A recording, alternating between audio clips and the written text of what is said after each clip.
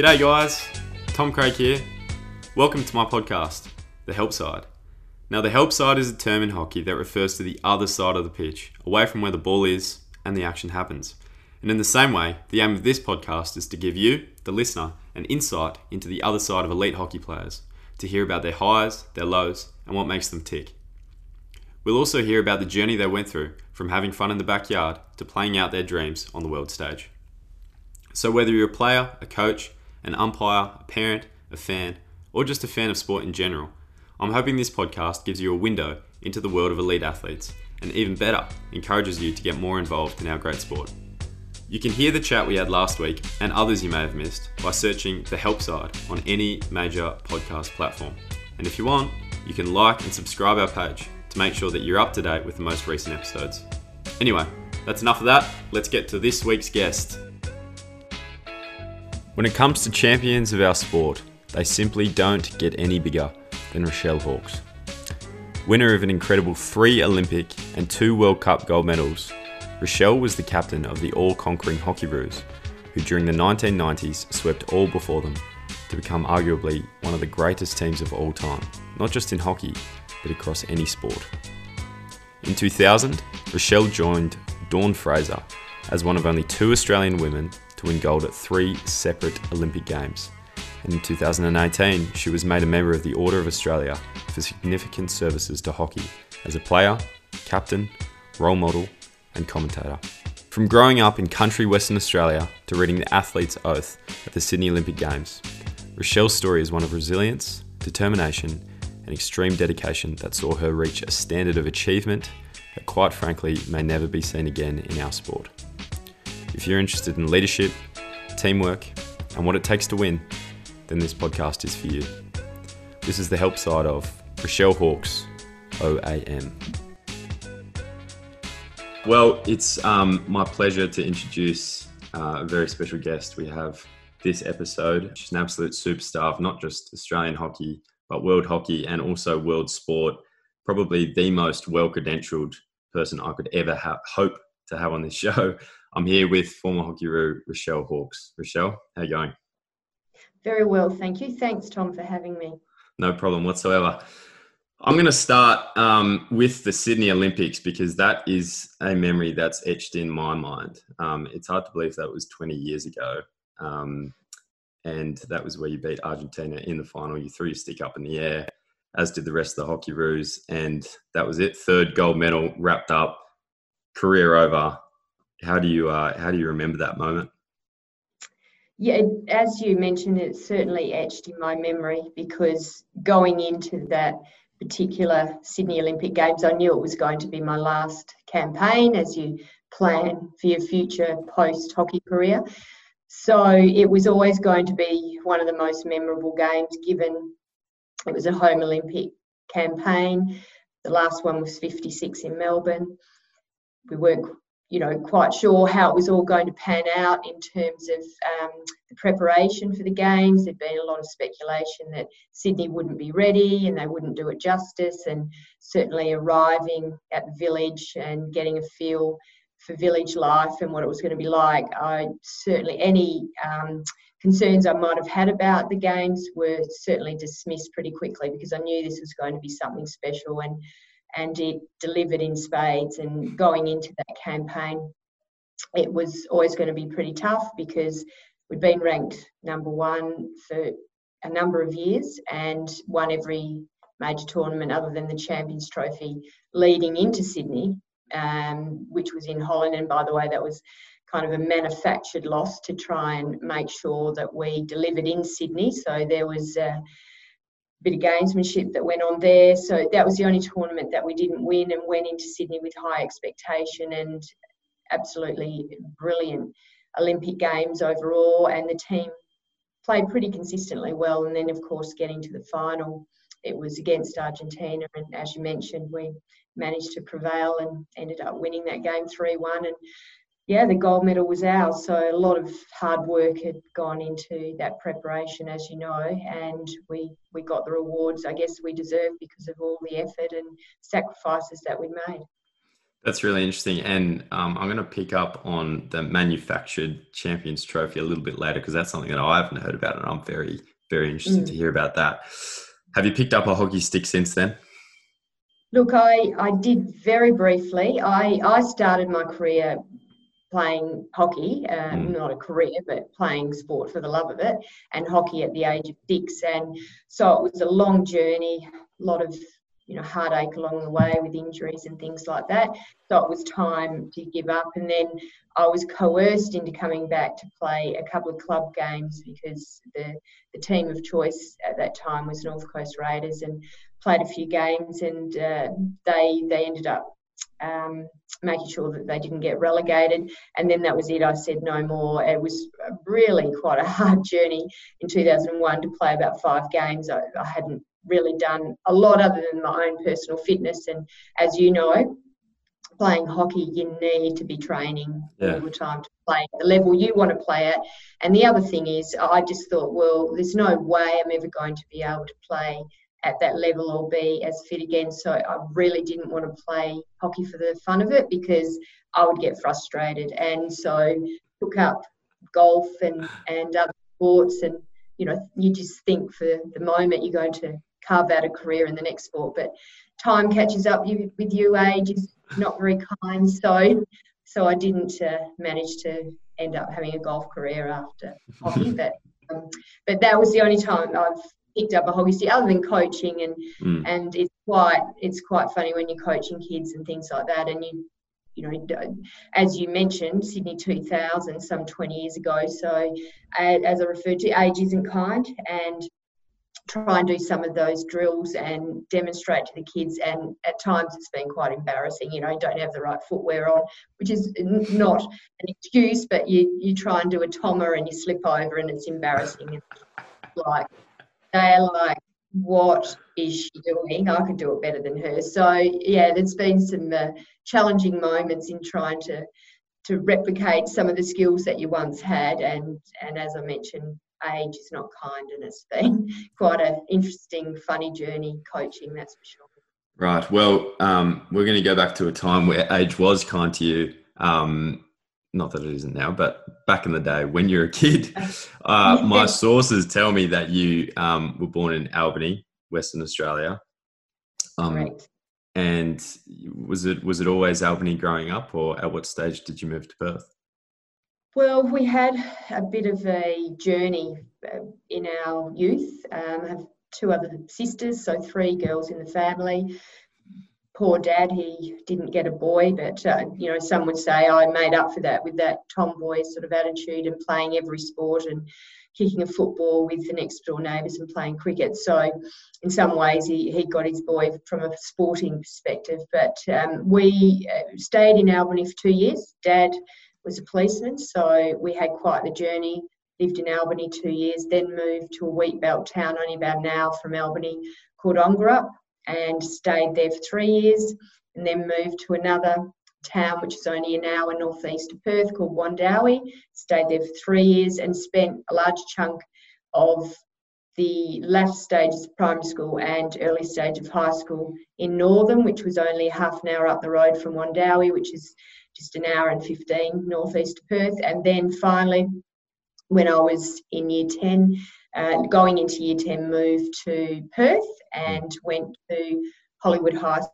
So, yeah, we had quite the journey, and clearly a lot of country people love their sport, and I played everything from your basketball, your tennis, your netball, your squash and your hockey. And then once I got to Perth, as most people, when they have that desire to play elite sport, other sports get in the way because they clash, and I had to make a decision. So I was playing, when we moved to Perth, tennis, and I played basketball. Thought basketball a bit short, need a bit more height on me, so decided hockey was the way to go.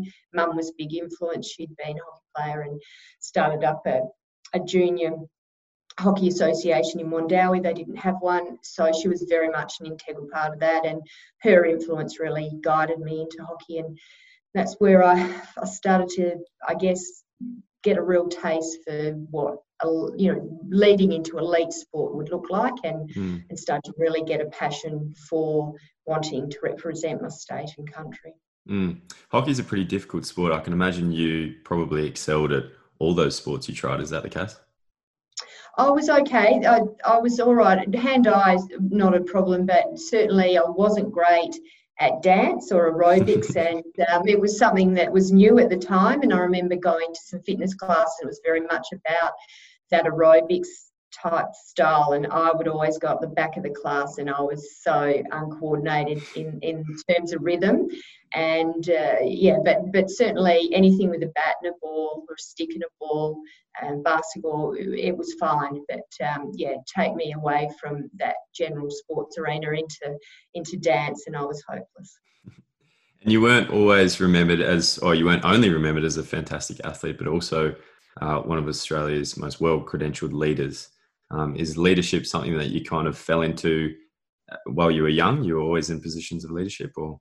Yeah, look, I guess the leadership, some of the players that you in a team with love your leadership style. I think with leadership, I think it's quite true that you don't have everyone, because in the change room, because there's aspiring leaders, there's people that might not like your personality style and you might clash with them. But I think leadership about even if they might be aspiring or they don't like everything you do, if you can take them on a journey with you and they'll follow you, I think that is the hallmark of a leader. And I really did fall into it, and I was appointed by Rick Charlesworth, and I think he thought I was an okay leader but didn't have all the qualities, that he was a pretty hard man to please. And on reflection and some of the commentary that's sort of been gone around Australia and the world, actually, because there's a book that's been written by Sam Walker about the captain's class, and Rick was not exactly complimentary, but but in saying that, I think if you talk to a lot of the players, they would have a slightly different view. Not all of them. Some of them would agree with him, some of them don't. But I think leadership to me is about being able to take the majority of the group on that journey and having them follow you, and you lead by example. And within a team and your leadership group, you have different personality types, and I certainly was a doer and I would get on with it. Minimalist, didn't need a lot of words, but just would lead by example. And then we had others who were the mentors, the nurturers, the ones that really brought the younger ones along. And then you had people who were, what about this idea, the strategic side of things, the strategists. So you've got to have that leadership group that is reflected in different personalities. And whilst I probably wasn't the greatest leader in the world, I certainly gave it my all, and didn't have to say much, but by my actions, I think that then inspired the team to do things. And that was, I guess, the strength of my leadership. So if we talk about team building very quickly, I mean, the team that you and others managed to build through that 90s is like the All Blacks, the current day All Blacks of times gone past, and one of the best teams to ever kind of walk the earth, putting it mildly. Yes. In that team building, so it requires the sum of parts, right? Is that what you're saying? So yes. You were kind of like an inspirational leader. You did your work on the field and those sorts of things, and you had other people around you filling in the areas you perhaps lacked. Yeah, absolutely, those gaps, because I think most leaders don't have all of the skill set. You just can't, and you have different personality types, and I think within a leadership group you've got to reflect them. They couldn't have all of the same leadership group that was similar to me, because it just wouldn't work. You have to have different types of personalities. But our group certainly reflected that, and I think some of the key parts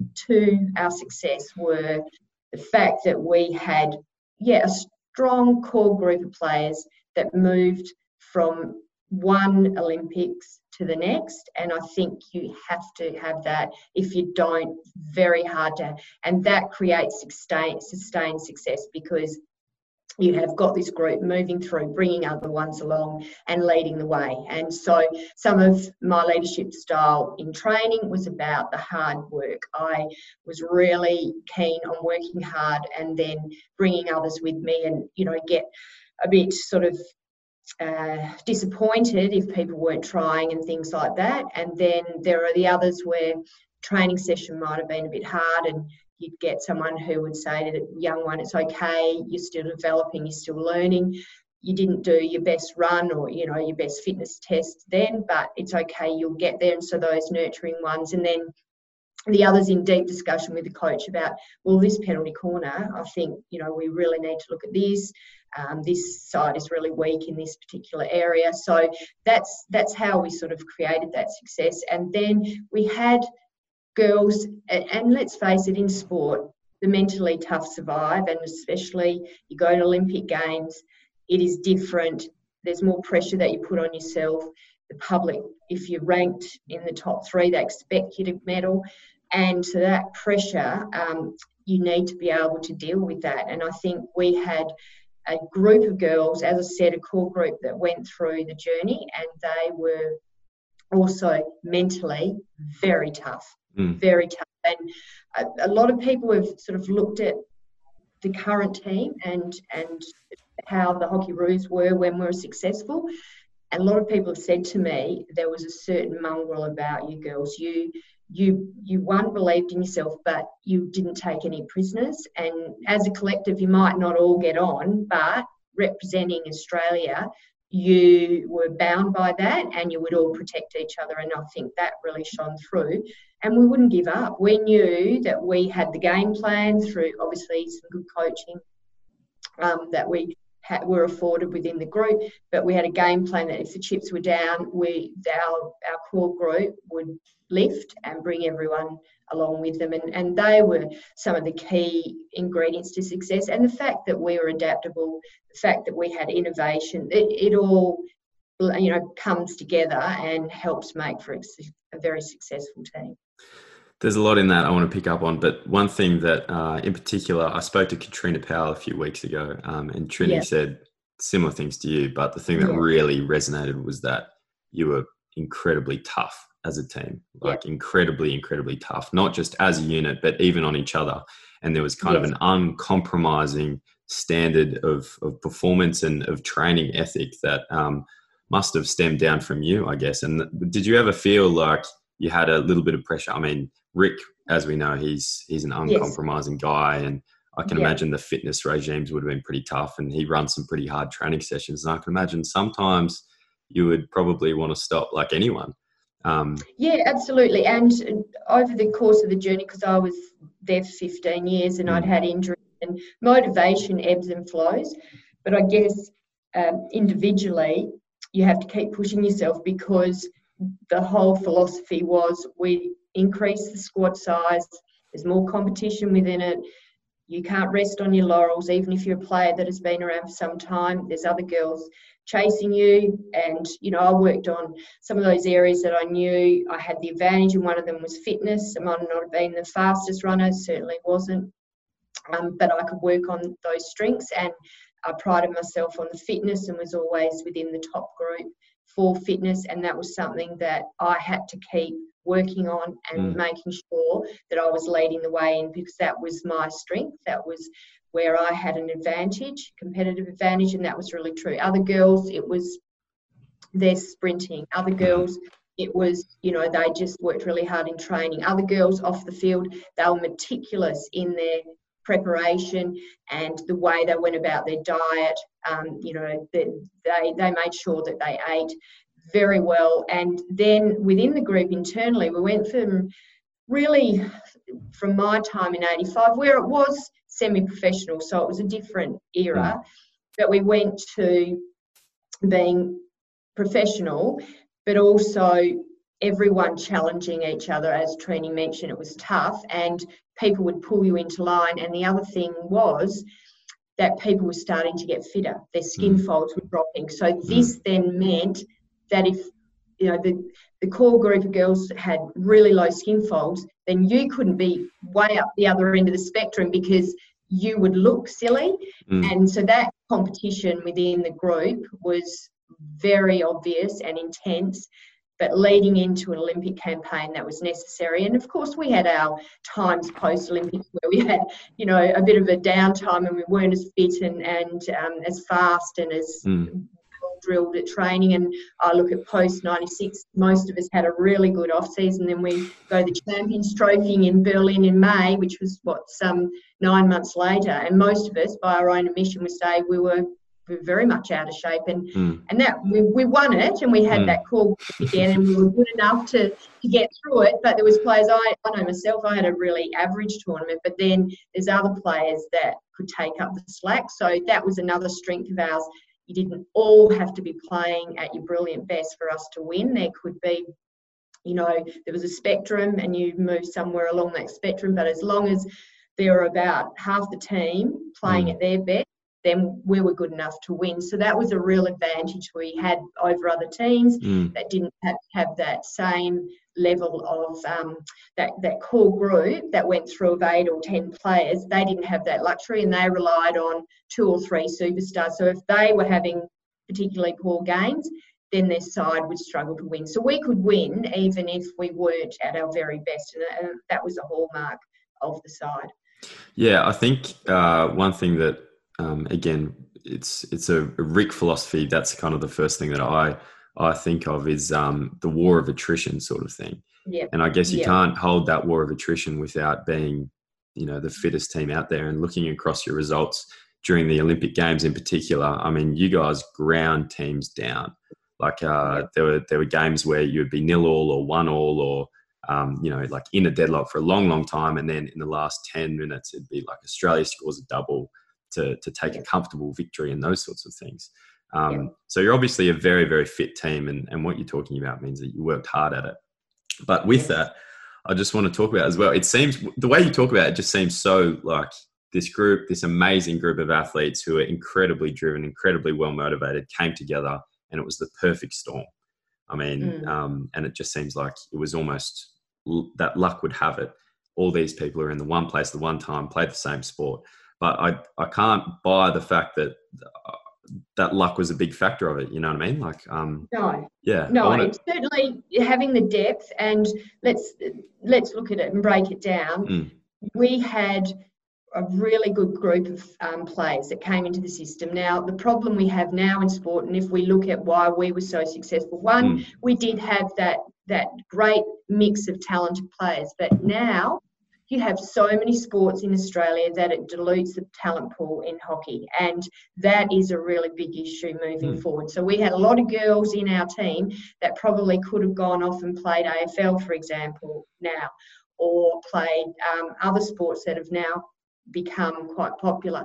So that was the advantage that we had. They all played hockey because they were naturally talented athletes. They could have really gone and done anything. So that really held us in good stead. But it was certainly I believe a group had mental constitution that was second to none, and because obviously Rick was a tough coach, and prior to that we had another coach who was extremely tough as well. And the weaker, and I hear that about the current generation of kids coming through, the millennials and the I generation, that they don't take well to criticism or someone raising their voice. And it's a generational thing. Oh, we were just yelled at, berated, and sometimes you're in tears. Sometimes I remember having conversations through the AIS with the assistant coach about how poorly I was being treated, but you found a way to get through it, and you did it, and you stayed in there, you hung in there, you didn't run away from it or shy away from it.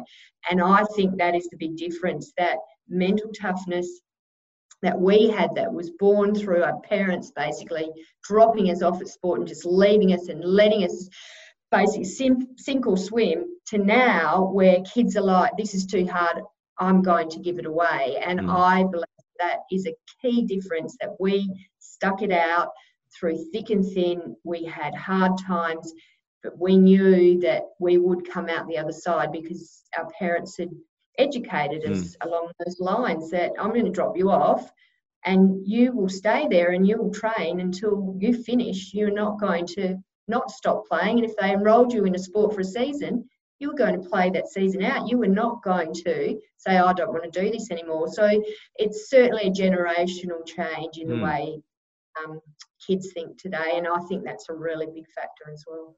Interesting. Do you think that that philosophy could work nowadays? Absolutely. I think, like anything, it's about changing mindset. And I think if you've got kids early in the piece and you really worked on that mindset aspect of the game, and this is how we get success. And we don't, coaches these days, and I look at it across all sports, they don't yell and berate, but there's still a case where you need to tell someone that they need to improve in certain areas, and some people don't take kindly to that. And I think it is an educational piece and setting the tone very early, and these are the standards that we expect, and sometimes it will be hard, and we don't yell and berate like the AFL coaches did in the 80s, but we still expect certain standards. If you don't meet them, then we're going to ask the question. So I really think it is about setting your standards, your tone, and that educational piece, because we need to tweak it, because it's not the same as it was in the 80s and 90s, but we still need to bring out the toughness in these kids, because I really believe that's what's lacking. And then it's excuses. That's what I'm finding. And there's a difference between whinging and moaning, which we all do in a team about a coach or a play, because that is just human nature. But when it's like, it's not my fault, it's someone else's, or we played really well, but we didn't quite get there because they're excuses. So you might have played well, but you still didn't win the gold, or you still didn't get to where your target is. Then why didn't we do that, rather than, oh, we did pretty well? Well, did you really? And that's what I think has changed, that we need to not compromise, and we need to take ownership for our own performance and our team's performance. And if we didn't meet our expectations, then why not? Oh, we did pretty well. Well, did you? And that would be my question to the current crop. Yeah. That's very, very interesting. I want to draw on some of your experience in that regard. Then you went to 4 Olympics, which is incredible. You won 3 gold medals, which is ridiculous. There was one Olympic Games in the middle, Barcelona, where you guys, it was a different format back then. It was cutthroat, really. The crossover. If you didn't perform well in the round games, there was no other chance. Like, there were no quarterfinals and semifinals like there are now. It was just top 2 go through. And that was a disappointing Olympics for you. Is some of these learnings coming from the disappointment of Barcelona, or what happened there? Certainly. You learn from your failures, as you know, and you scrutinise them more. What we often get asked is, why did you do so poorly in Barcelona? And it's hard to put your finger on it. Otherwise, you would make sure that you win all the time following that. But I think it was a number of factors. And one, our training regime was very mundane. So we did the same thing every day. We got bored. We ran, and it wasn't game-specific fitness training, which they do now. It was very much, you train, you're doing the same things, getting bored, then you would go for a run afterwards. So there was nothing creative about it. It was just a chore, and like a job that you work in every day and you absolutely hate it, and it's the same thing that you do every day. That's how it became. And I think when we finally got to Barcelona, we mentally weren't alive and fresh, and we hadn't had time to hadn't tapered. We just trained into the ground, got there, and we were frazzled, I think, both mentally and physically, and played like that. And there weren't too many games that we played well. We just played a really bland, boring game of hockey. And again, we talk about that core group. We had a number of players come through from Seoul and Barcelona, but no one really played at their very best. So again, you didn't have 6 to 8 players really lifting the rest of the team. And I think by most people's standards, there were a couple of players that probably played very well, but not many. There was inconsistency in results and performance. And I think that mental aspect of being really drained and not fresh and ready to go and hungry, that really comes home to me as one of the key factors. And the other thing is we go back to strategy, game plan. The same patterns that we played, easy for our opposition teams to read, didn't do anything unusual, didn't have any tricks up your sleeve that could create a bit of uncertainty in other teams. I mean, I think of the things we did in comparison going into Atlanta and Sydney were wetsuits, the cooling vests. No other team around the world had them. These were those 1%ers that really gave us the edge, and they were very evident going into 96 and 2000, and not so much in the early years where it was just the status quo, continue on doing the same things, and we didn't have that innovation and that real thirst and hunger and drive to win and bring everyone along that journey with us. So the first in Barcelona, I just want to finish off on the Barcelona thing. So the first few games went like losses and draws and these sorts of things, lost your chance to win back-to-back golds. But then in the 5th to 8th playoff, I mean, you wiped New Zealand off the park and then you smashed the Dutch. It was as if like the Hockeyroos had come out to play. Was there a shift in thinking in between the round games and the finals? I think there was probably just a release of tension, and everyone went, well, we'll throw caution to the wind because we haven't met our expectations. It doesn't really matter if we finish 8th or we finish 5th, because who cares at the end of the day. So I think there was some of that. I think, we played with freedom, and there probably wasn't the tenseness from the coaching bench, which when they're tense and they're uptight, that then can flow across to the rest of the team. We also, as can happen, we had illness go through the team, and you can't make that as an excuse, because if half the team gets sick, well, they still have to play, but the other half need to make sure they rise above it, and those sort of things you've got to plan for, and they happen, and it might only be one game where that occurs, but then the rest of the tournament, there's no excuse. So those sort of things just meant that we had a pretty average tournament, but the mind set would have changed from those games where we were trying to get into a medal playoff to those final 2 games, because it didn't really matter. Sure. And the tension had eased, the coaches had relaxed, they played in different positions. And I guess that probably brings home the point of when you're preparing a team, there needs to be a sense of urgency and, a wanting to win, but also a calmness. There needs to be a sense of being calm. When you're on edge and you're too edgy and you can't come down, that's when things tend to not go so well. So I think you need to be ready to go and primed, but there needs to be a certain level of calm, and I think that's really important.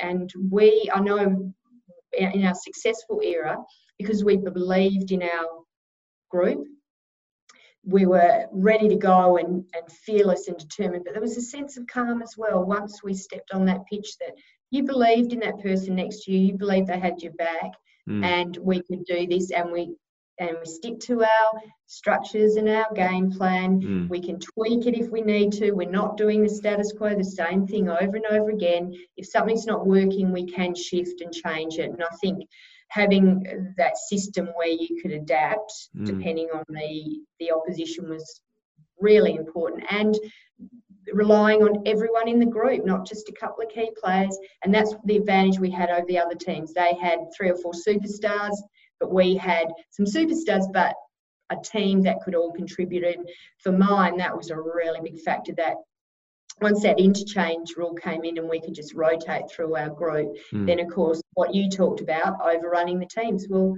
we had the energy, and the other teams, Korea, one of the best teams that ever played, 1996 Atlanta Olympic Games, a 5-5 result in the round game. It was a super match. It was brilliant. And we were exhausted. But they're superstars. By the end, when they get to the final, they're absolutely exhausted. So all of those strategies just all coming together helped create the success. Sure. I just want to pick up on that tension piece. The way you and Trini talk about the team during the 90s, it sounds like an incredibly tense place at training. I mean, it's kind of an interesting dichotomy between you guys being so on each other about like striving to succeed and all these sorts of things, and just like creating this, incredible tension. But then you also talk about having each other's back. And I guess that probably comes out more in the tournaments and the games, as you mentioned. Right. So it seems as if once you actually got onto the pitch or got to the tournament, the tension kind of dissipated and just this calm was left. Is that a fair comment or not really? I think that's a fair comment. And I think that comes from setting some core values for the group that we needed to adhere to. And we had a mission statement going into 96, and there were like 10 commandments really that we all needed to follow. And, in the workplace, in any team environment, you don't all get on and you have your little pockets of groups and things like that. But there were things like continually challenging yourself to go beyond your comfort zone. And you might not like everyone in the group, but you need to respect everyone. And I think you've come across a really key point in that the respect was there. So we believed in ourselves individually, in the strategy of the team, and we knew that we could take anyone on any given day.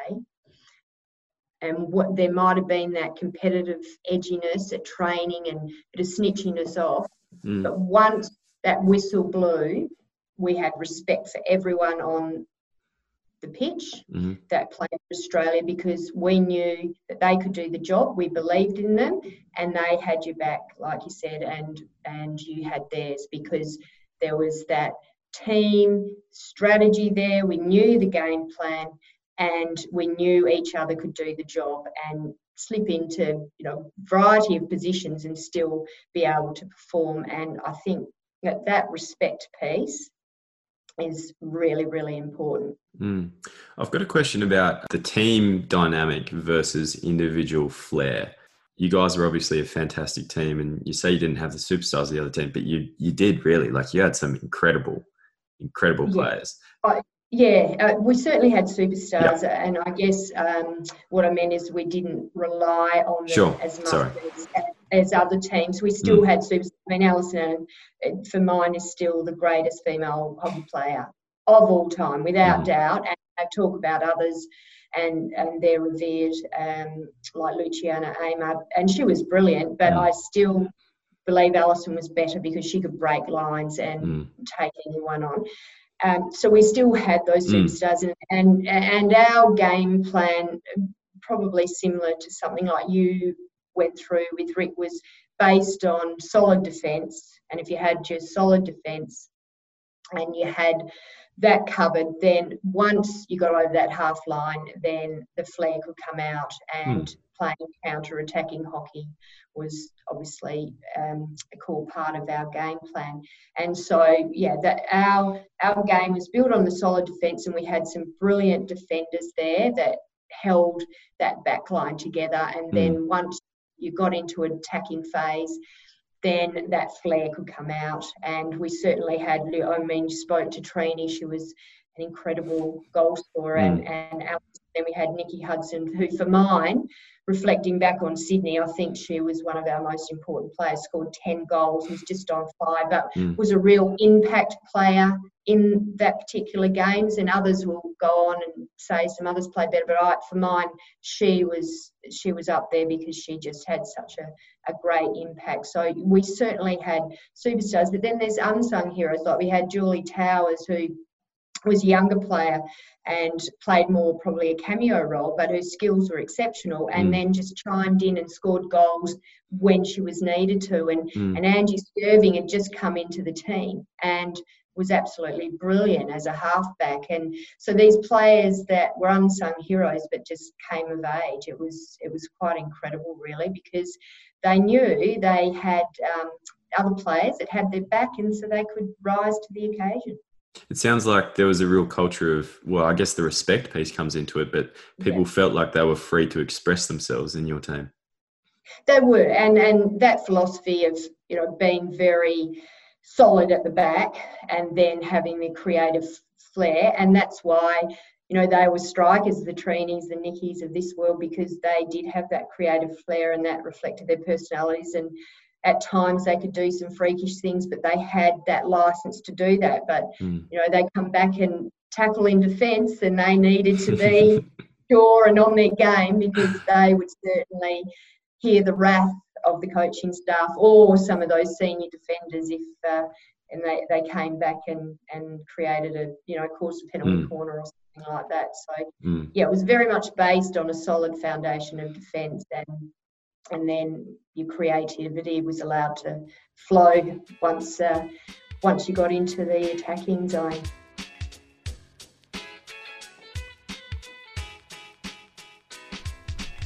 Now I'm going to briefly interrupt here to introduce a feature of the show. We'll call it our Hero of Hockey segment. We know that community sport flourishes on the back of hard-working volunteers who give up their time and effort simply for the love of it.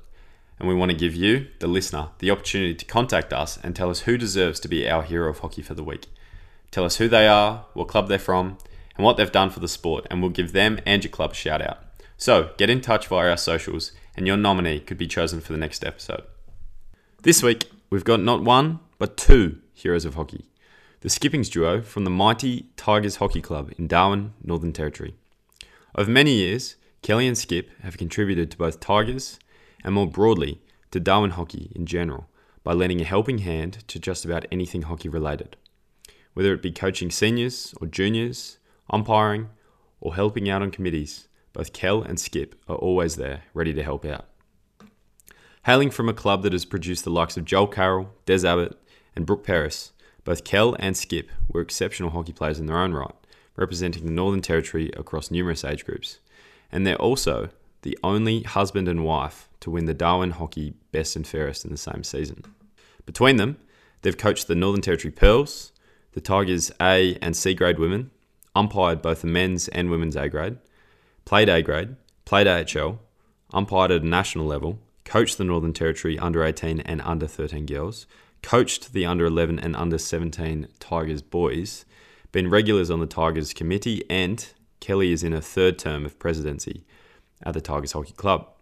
Now, it should be noted that Skip is currently coaching the Tigers A-grade women, which means he coaches Kelly, and he says he enjoys being the boss for a few hours per week. Amidst all that, they've got three kids, Travis, Leo and Ella, who all play for the Tigers, and as any hockey parent could tell you, orchestrating training and match drop-offs for three kids is a big enough handful as it is, and they do this in conjunction with everything else. Pretty awesome. So, to the Skippings duo, cheers. Thanks for all your work. Now it's back to Rechelle, who talks debut, injuries, and what compelled her to take some time away from the sport after winning gold in 1996. I started this interview wanting to find out a little bit more about you and tell your story. We've ended up on an absolute masterclass of high performance, and I'm pretty grateful for that. I do want to briefly touch on you and your journey. You talk about your Julie Towers and Angie Skirvings. That was you in 1985. You made your debut. I think you were 18 at the time. Yes, correct. Yeah. Do you remember how you got the phone call, or how did you find out? Yes, I remember that vividly. Actually, I tell the story because I was 18, as you mentioned, and it was a pretty incredible ride because I played under 21 Australian hockey, but I hadn't played for the state WA women's team. And I get a phone call out of the blue. The lecturer had tracked me down, and it was pretty hard in those days. They got a landline number. I was babysitting at the time, and I got the call up saying that you'll play a test series against Germany in Australia. And I was very shocked by that and very grateful, but I didn't realise this was going to happen quite so soon. And then, I started my training in earnest with the Australian team, and it was a rocky ride, to say the least. Young 18-year-old coming into a team with a group of players who had been there for some time, were very set in their ways. It wasn't an easy journey trying to fit in. And I remember coming back after training over the course of a couple of weeks and going, wow, this is tough. They're really... They put you through the paces. They're quite bitchy and quite hard to get on with. And a young girl, you think, wow, this is great. I'm in the team, but it's tough. And the journey was up and down, I have to say, and got injuries along the way, compartment syndrome, that really set me back early in the piece. And I had an operation in 86 and then another one in 89. And I really didn't start to play good hockey until 89, when I was free of injury and started to make, and maturity too. I was a bit older, but make a bit more of a mark. And those first few years a bit of a blur, because it was pretty hard going and pretty difficult to overcome and mentally very challenging. And sometimes you think, is it all worth it? You have one operation, think that's going to work, and then you subsequently have to have another one. And there was like a 3 to 4 year gap between. So it was pretty challenging to stay in there. And I had times where I was very dark and didn't know if this is what I wanted, and had coaches basically tell me that I was struggling and I would be very lucky to continue playing for Australia. So you go through some pretty dark, challenging times, and it's the support around you. It's whether you really want it badly enough, and the lengths you'll go to overcome any hurdles that you have in your way. It's easy to kind of gloss over that when you look at your career as a whole. I mean, 279 games and I guess a 15-year career, 16 years maybe. In those times, I know one thing that Rick was famous for saying was, if you're injured to me, then you're useless, basically. I remember that was something that he said. Yeah. That can be a really difficult thing for someone to hear when, like, you're out for an extended period of time. And I know the environment you created in the 90s was tense, and it was exciting, and it was it was great.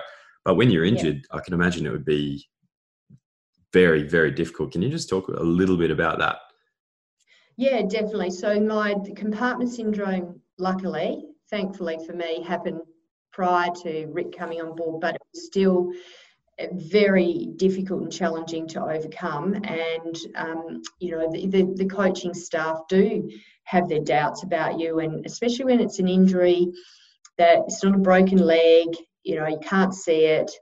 Is it real? Are you making it up? Is it a weakness in your mental ability to be able to play at that highest level? So that was certainly a challenge, and I had to seek out some really good people in my life, some other coaches, family, friends, to get through it. And there was some dark times, and again, you had to look at the bigger picture of, where do I want to head?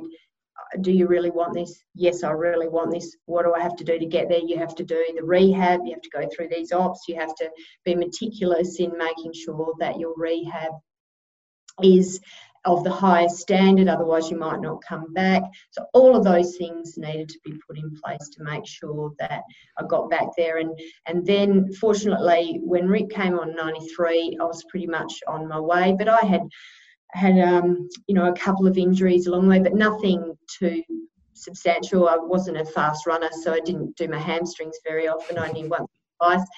And I remember during the Olympic campaign, and Rick, as you mentioned, was very cautious about injuries, because if you're injured, then you're no good to the team. So if they push it too much and you overdo it, and you might have a niggle, and then you rip your hammy off your bone, then you're going to be out for an extended period of time. So I remember in the course of the Olympic campaign, I got hit in the calf against Argentina in the round game, and they very cautiously said, you're not going to play the next day. And I would have been fine to play, and I accepted the decision, but I would have preferred to play that game against Korea, but it was their undertaking that, no, we need to be cautious in our response. And if you went into that game and then made the injury worse, then you wouldn't be playing off towards the end of the tournament. So I'd accept that, but it was certainly a challenge because you kind of know your own body, and I thought I'd be perfectly fine, but I had to sit out that, and that was really frustrating and challenging. And you sort of had that discussion with Rick, and I'll be fine, and then he consults with the physio, but in the end, you never seem to win out. The coaches and the staff seem to have their way. So that was really challenging during the height of the Olympic tournament. To have to miss a game was really difficult. And then you think, next game, am I going to be all right? Will I be okay? And I had to, like anyone in an elite sport, stay up all night, 24 hours, icing it off. And it's like you get through those tough times. But in the end, worked out, and we were rewarded for our effort. And what do you hold on to in those tough times? What gets you through? Gets me through is I reflect back on those sand hills at Swanbourne, the running up Kings Park, the yelling at training, the early morning runs, the games that we'd play at Curtin Hockey Stadium, and then go for a 6-kilometre run straight after that, and it's meant to be a light run to recover, but everyone's so competitive they're sprinting the last kilometre. Those are the things that get me through it, because I know that you're just not going to you're going to make sure that all of that hard work is not in vain, and that's what gets you through it. And otherwise, if you didn't have all of that to reflect on and to push you to go to the next level, then it'd be really hard, and you just say, I'm not going to ice my leg for 24 hours, I'll just sit here and eat some chips and watch TV, whatever. But yeah, you know what the end game is and how much it means to you, so you're going to push yourself to do whatever you can. And of course, you've got to have support networks. You don't have a support network and people that you will give you good advice, not just say what you want to hear, but challenge you at times and let you know that you might not have done your rehab as well as you should, that these things are really important. After 1996, you spent a little bit of time away from the sport. People might not know that, and I'm not sure how long it was. Actually, I can't find much on it. Would you mind talking through a little bit about that whole experience for you? Look, I think just needed a little bit of a break, and I remember saying to Rick, don't need to go on every tournament, because there was the philosophy that you'd have pretty much the main core group, and I was going on every single tournament. I was going to every single time we went away, Australian team, whether it's a test series or a tournament. And I said to him in a meeting that it'd be great not to have to go to every tournament. And there were things like we'd win the Australian Team of the Year post-Olympics, and I'd say, can someone else go and do that? I just needed a bit of a break mentally and physically to really, didn't have too long out of the game, but just didn't go on every tournament, didn't go to every event. And I said, can the vice captain go and accept that award? Because I just really don't want to go to everything. And I was a captain that didn't need to be at every media conference or go to every award ceremony, because I didn't need to be front and centre, I guess. And so that was really important to me as well, to make sure that we shared the leadership and had everyone feel valued. And yeah, it's always hard in a team sport, as you know, captain, and they're often the ones that are pushed out into the limelight. And there's no question that teammates can get really annoyed with that sort of thing as well. So you've got to be mindful. I think you've got to be able to read the play a little bit and give everyone a bit of an opportunity. And I guess that's why we went to a leaderful team and bring everyone along and make sure everyone's a self-starter and they try and bring out their leadership qualities. Did you go to training during that period? Yeah, I did. I trained, but I just made sure that I didn't have as many commitments, and I wasn't loaded up as much, and I just had a little bit of little bit of downtime so I could reflect and think, clearly, and do some other things, just have a bit of a social life and look at some other opportunities. And what I will say is I went back and studied in 97, so that took up a lot of my time. So I made sure that, I didn't go to every tournament. I remember going to the Singapore Sixers in Singapore and just having some time out. And I actually just went to watch, and then I got dragged into playing. And and then I was meant to go on a holiday post that, but I had to get back for uni. I was that sort of worried about not passing uni, so I went and did a postgrad in marketing. So there was a post 96, a bit of downtime, and I could get away from hockey for a bit. Why did you feel it was important to do some study during that period? Just needed to set myself up and make sure I had options when I finished playing sport, and it's really important. Some sports, professional, they don't need it, but our sport we do. So I'd done a Bachelor of Education in Teaching. I taught in the early years before we went full-time in 96. And then in that downtime in 97, I decided, to do that degree, and that was really, really beneficial. I really enjoyed that. It's good to just have something else to look forward to, and to think differently, and not to think about training and the games and your opposition and all of the homework that needs to go into sport these days. And it was just really lovely to have that downtime. It's really good. For sure. Speaking of commitments, in 2000, you weren't just there as an athlete. You read the athlete's oath as well. Yes. And I remember I was 5 at the time, and I knew and I knew 2 players who played hockey, period. And they were Alison Allen and Rechelle Hawkes.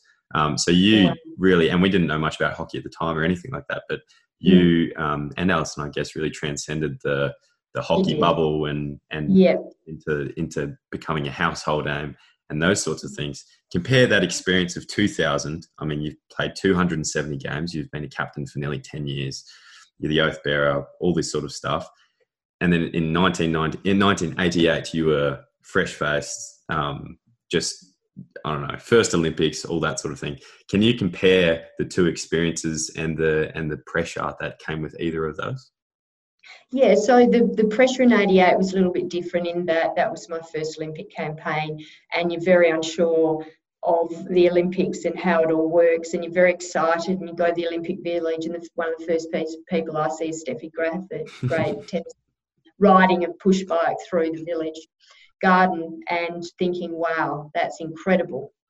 And so there's that sense of excitement, the sense of the unknown, how's this all going to play out, and also you're an emerging player, but you're not kind of the integral player of the team. So there's a kind of a different role that I think was played back then, because we had the substitution rule, and it was very much about your core team, and unless you were in there, you were generally sitting on the bench. So the 88 experience was very much a learning curve. Sitting on the bench, played some games, but would have to start generally, and then come off, and one of the more senior players would come on. So I had a taste of it. So a very different experience, just a young kid with a dream, hoping to get some game time, and then to Sydney, had a leadership role along the way. Knew it was my last campaign, knew that I needed to perform. And whilst Sydney I played pretty consistent. It wasn't my best tournament of all time, but there were some games where I really did step up, and I think that was important, because, like I said before, if you've got 6 to 8 of your core group really stepping up, and that's what happened during the course of that campaign. There was always 6 to 8 that were really playing well at the time, and they dragged the team along. And we had some, pretty flat sort of games. Opening game against GB, we struggled to win that. Then we had games against Spain where we peppered the goals and couldn't put it in the back of the net. New Zealand were tough. So it wasn't all smooth sailing, but I remember the game against Spain lifted, game against New Zealand, I really lifted, and then the round game against Argentina, I really lifted as well. So there were 3 games where sort of set the tone. Didn't play so well in the opening game against GB. And then the final, it was a bit of a dour struggle. It wasn't the best, prettiest, as you know, a lot of the finals are. It wasn't the prettiest game in the world. It was a grind, the war of attrition. We just overran them in the end. And I played pretty okay, but not a great game. I didn't get a lot of touches. So the experience, though, along the way was very much you're more one of the integral part of the team. You've got a leadership role. It's your last Olympic campaign. You've won the oath. This is back-to-back gold medals. So a completely different feeling where you're more entrenched within the team, and you know you've got a responsibility to the team and to perform as well as you possibly can. How do you get the most out of your teammates if you're not getting a lot of those touches? How do you have an impact? Yeah, with communication, getting into the right position, the running you do off the ball, the tackling, seeing if you can get possessions that way, because sometimes you're not in a game. The game seems to go around you, whether it's because someone's marking you closely or the positions that you're playing, or the game's played in a different way than it normally would, and you're in the midfield and it's sort of bypassing you or going around you. So, yeah, it's about that mindset and getting yourself geared up and you know, having some key phrases. I'm sure you use key phrases as well, but mine was very much, if I wasn't in the game, move, trap, pass. Very simple, but you got to move, you got to trap, you got to pass. And I found over the journey, when I wasn't playing well, I would tend to head towards the sidelines to get the easy receive rather than get it, you know, like many do, rather than get it in the congested spaces. And when you're playing well, you're on fire, it's instinct, you just trap it, you get it from anywhere, and you just seem to be able to dish it off or take people on. So they were my sort of key words that I said to myself. Didn't always work, but I think the one thing that I'm proud of over the journey is I played pretty consistent hockey and didn't have too many bad games, and that's one thing that I hold dear to me. And that's the secret, just move, trap, pass, keep it simple. That was me. Yeah, very simple. Keep it simple and just get yourself back into the game. And you know yourself, you know how many touches you kind of normally get in a game and how many each, you know, quarter now, but each half I'd be getting. And if I was way down on that, I knew there was something wrong. And mentally, sometimes you're just having a bad game. I think back to club hockey and you have just a shocker and you're mistrapping, and you know there's something that's led to that in your preparation, the lead up, mentally something went wrong, or you didn't get enough sleep, or your diet wasn't quite right. But there's things you can do in a game to try and improve it, even though you're not going to have the best game that you've ever had. 2000. Yep. There's a quote that says you just didn't want to train anymore, and that's why it was time. Certainly you talking about training and that sort of thing, I can really understand that after 15 years of that, you'd be pretty ready to go. That was the right time? Yeah, definitely the right time. And you can't, you know, if you can pick a way to go out, because you can't always do that. People don't always have that luxury. So I was able to pick the right time, and many of the players did. You can't go past a home Olympic Games. They come around every 50 to 100 years.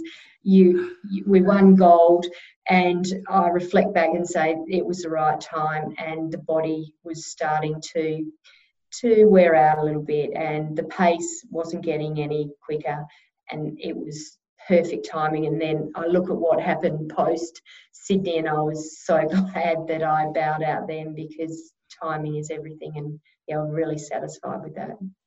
Absolutely. And the way you talk about, I guess, hockey now, once you retired, you went into a whole bunch of sporting roles. So working with the Perth Glory, and you work as a consultant, and you're you're a mentor. You're the mentor to one of our co-captains, Aaron Zalewski. And I know he leans on you for a lot of guidance, and he couldn't ask for a better mentor. Hockey is obviously in your bones, in your blood, and just talking to you, you obviously still care a lot about it. But you are somewhat detached from hockey at the moment. Is there interest in getting back in, and especially with the Hockeyroos side of things? Yeah, look, I guess I'm a bit like that. That's a personality type of Mm, mine. I am pretty quiet and reserved, unless I'm around friends. But it was sort of a deliberate thing because I just wanted to go and explore other opportunities in my life. And the other thing was obviously I had two children who are now mm, 17 and 15, and I wanted to be a mum. And I travelled like the Hockeyroos and the Kookaburras do. We were away, 6 months or more of the year, and just wanted to be settled at home and try and be a good mum. And now they're a bit older, just trying to explore other opportunities. But in saying that, I've kept an eye on both the Kookaburras and the Hockeyroos, and at times I've been involved in various committees, and I coach my kids. So the commitments that I've had plus the coaching of my children has meant that I haven't been able to perhaps coach at a higher level. I did coach club hockey one season for Vic mm, Park and mm. with Shane Duncan, but then I just found it too challenging. The kids were younger. I'd see them at the top of the grandstand at the hockey stadium while the game was on, and I thought, oh my goodness, they're going to fly the edge. So it just became too difficult. But I think the problem that women have in coaching is they have children and they away from their families for too long. It is really difficult, and that's why we don't have as many females coaching in hockey as we would like. And I am passionate about it, and I really get into it once I'm into it. But I found the commitment. I coached my daughter's team last year, and just the commitment is huge. And then you're working full time and doing other things. It does wear down after a while. So that's why I kind of taken a bit of a back seat, and I pick and choose. I might have a season off and then I go back and coach. And that's the real reason why I haven't got into elite coaching and been more on committees and done things like that. You've had 15 years of, well, more than that in elite sport. I guess most of your life has been in elite sport. But you've also, as I said, forged a successful career after hockey. And with the lessons that came from sport, I'm really interested to hear how they've translated to life after sport. Yeah, so I think in the workplace, it's being able to relate to a diverse group of people, whether in a small business, medium or large, and work out conflict resolution skills, I think, are really important. You solve problems and your conflict. You have conflict within your workplace, within your sport, and you have to know how to work through those. So I think conflict resolution skills are really important, being able to problem solve and being able to work in a larger environment where you're dealing with different personality types, I think is really important as well. So yeah, there's a lot of challenging things in the workplace, and I think sport, there's a lot of similarities, and if you can take some of those problem solving skills, conflict resolution, the leadership, being able to show people the way and take people along your journey, I think there's some of the key message. And of course, in most businesses these days, work ethic, I mean, you need to have it to survive. Well, I do have a few more quick questions to finish. That's typically what I do. I would love to get in depth with so much more because, as I said, there is just so much in your head that I'd like to know, and I think everyone should know. But just quickly to finish, I do some quick questions at the end. Hopefully, don't require a lot of thought. We've already covered who's the best player you think you've ever played with in Alison Annan.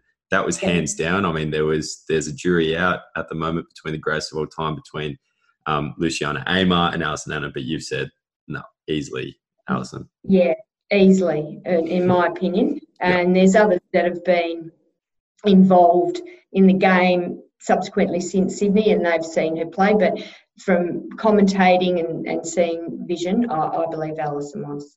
Yep. Sure. Best player you've ever played against? Oh, that's a really good question. There's as I said, there was a couple of Dutch players that were brilliant. Britta Becker was pretty good from Germany. She would have been up there. And Luciana as an opponent, she would have been up there as well. What made Becker so good? She was really tall, yet agile. She had a change of pace, really good skills, and she had that X factor where she could really lift her team. Did she play through the midfield? She was in the midfield. So you marked her a fair bit. Yeah, so I watched her play and really good skills, and yeah, really admired the way she went about her work. She was really good. How do you? Sorry, I'm going on a bit, but how do you come up and how do you prepare to play against someone like that, or was it a matchup that you looked forward to and you're like, I'm going to beat you today? Yeah, it was certainly a matchup, and you looked at their strengths and where she would generally drag the ball, and you try and match up against that. You try and get into her head a little bit and make sure you're marking really tight, and she didn't really like that. And yeah, there were a lot of sort of bits of research that you did to make sure that you overcame some of those strengths that she had, and going in and just having a little dossier on them of strengths and weaknesses, and then getting in their face, getting in their grill, marking them really tightly. It was really, I think, a way. She didn't like the tight marking, hard checking, and I really enjoyed the battles actually. Sounds like you just beat her up a little bit. Yeah, probably. Probably. Okay, 1988, 1996, and the 2000 gold medal winning team. Who would win? That is an extremely difficult question. It would be between 96 and 2000. And I've had some people say to me, some writers say that they thought the team in 96 played better and was more consistent. Or I'll tell you what, it'd be line ball. It would be line ball. I would have to say it's sitting on the fence, but it depends on the given day I think it'd be line ball between the two teams, because it was you had a pretty consistent teams throughout, and there were only a few different faces. So I'd say we would have been a good matchup. Shootouts? It would have been 5-5 draw, I reckon. What were the main differences, you think? Like, were they different strengths and weaknesses, or pretty much the same team? Pretty much the same team, but there were different rules in 96 to 2000. So I think from memory, because going back a bit, I think offside was still in then, I think. And then, I think after that, there was no offside. So there was a lot more getting the ball in behind. You could throw the ball in behind and use. If I reflect back, you use your skills a lot more, threw the ball in behind. Now the game is very much a passing game. So if I was to go on the sort of game plan I like better, it was about getting in behind and taking things on and slipping those little balls into the right or left wing that they could just run through. But in saying that, offside was difficult to play with as well, because it was the whistle would always blow, and this was no offside was used to open up the game. But I really like that, where you can throw a ball and run right in behind, and you don't really get that in this day and age because of the elongation and the passing that goes on. It seems like our assistant coach Anthony Potter talks about the weighted pass, and it seems like it's gone out of the game a little bit, but it would have been everywhere during the offside era. Yeah, brilliant back then. And that little weighted pass where you used a bit of disguise. I love that sort of thing. It was awesome. Who was your favourite to pass to? Did you have a really good connection? I mean, you played in the midfield, good distributor. Yeah, probably, let me try and think. Pass to... I didn't mind passing to Jackie Pereira. She was one of our best goal scorers. And I reckon Alison was pretty good. And then I reckon Nikki Hudson would be the other. Last question. Do you have a favourite moment in your career? I think the Olympic Games has to be the pinnacle, but a moment in a game was, I think, the World Cup in Utrecht in 1998. There were 10,000 Dutch people in the crowd, and we won that game 3-2 with a goal just before the siren. And in terms of intensity and the crowd going wild and not being able to hear your teammates, that will go down as one of the greatest games I've ever played in. Yeah. Awesome. What a note to finish on. Rechelle, thank you so much. It's been an absolute honour to have you on the show. I know you're busy. Thank you for giving up your time. Thank you so much. Big thank you to the production team of David Moore, Tim Collier and Jimmy Stevens. If you do like the Help Side, please like, subscribe, interact. We'd love to hear from you. You can find us at the Help Side on Twitter, Facebook and Instagram. That's it for now. We'll catch you on the Help Side next time.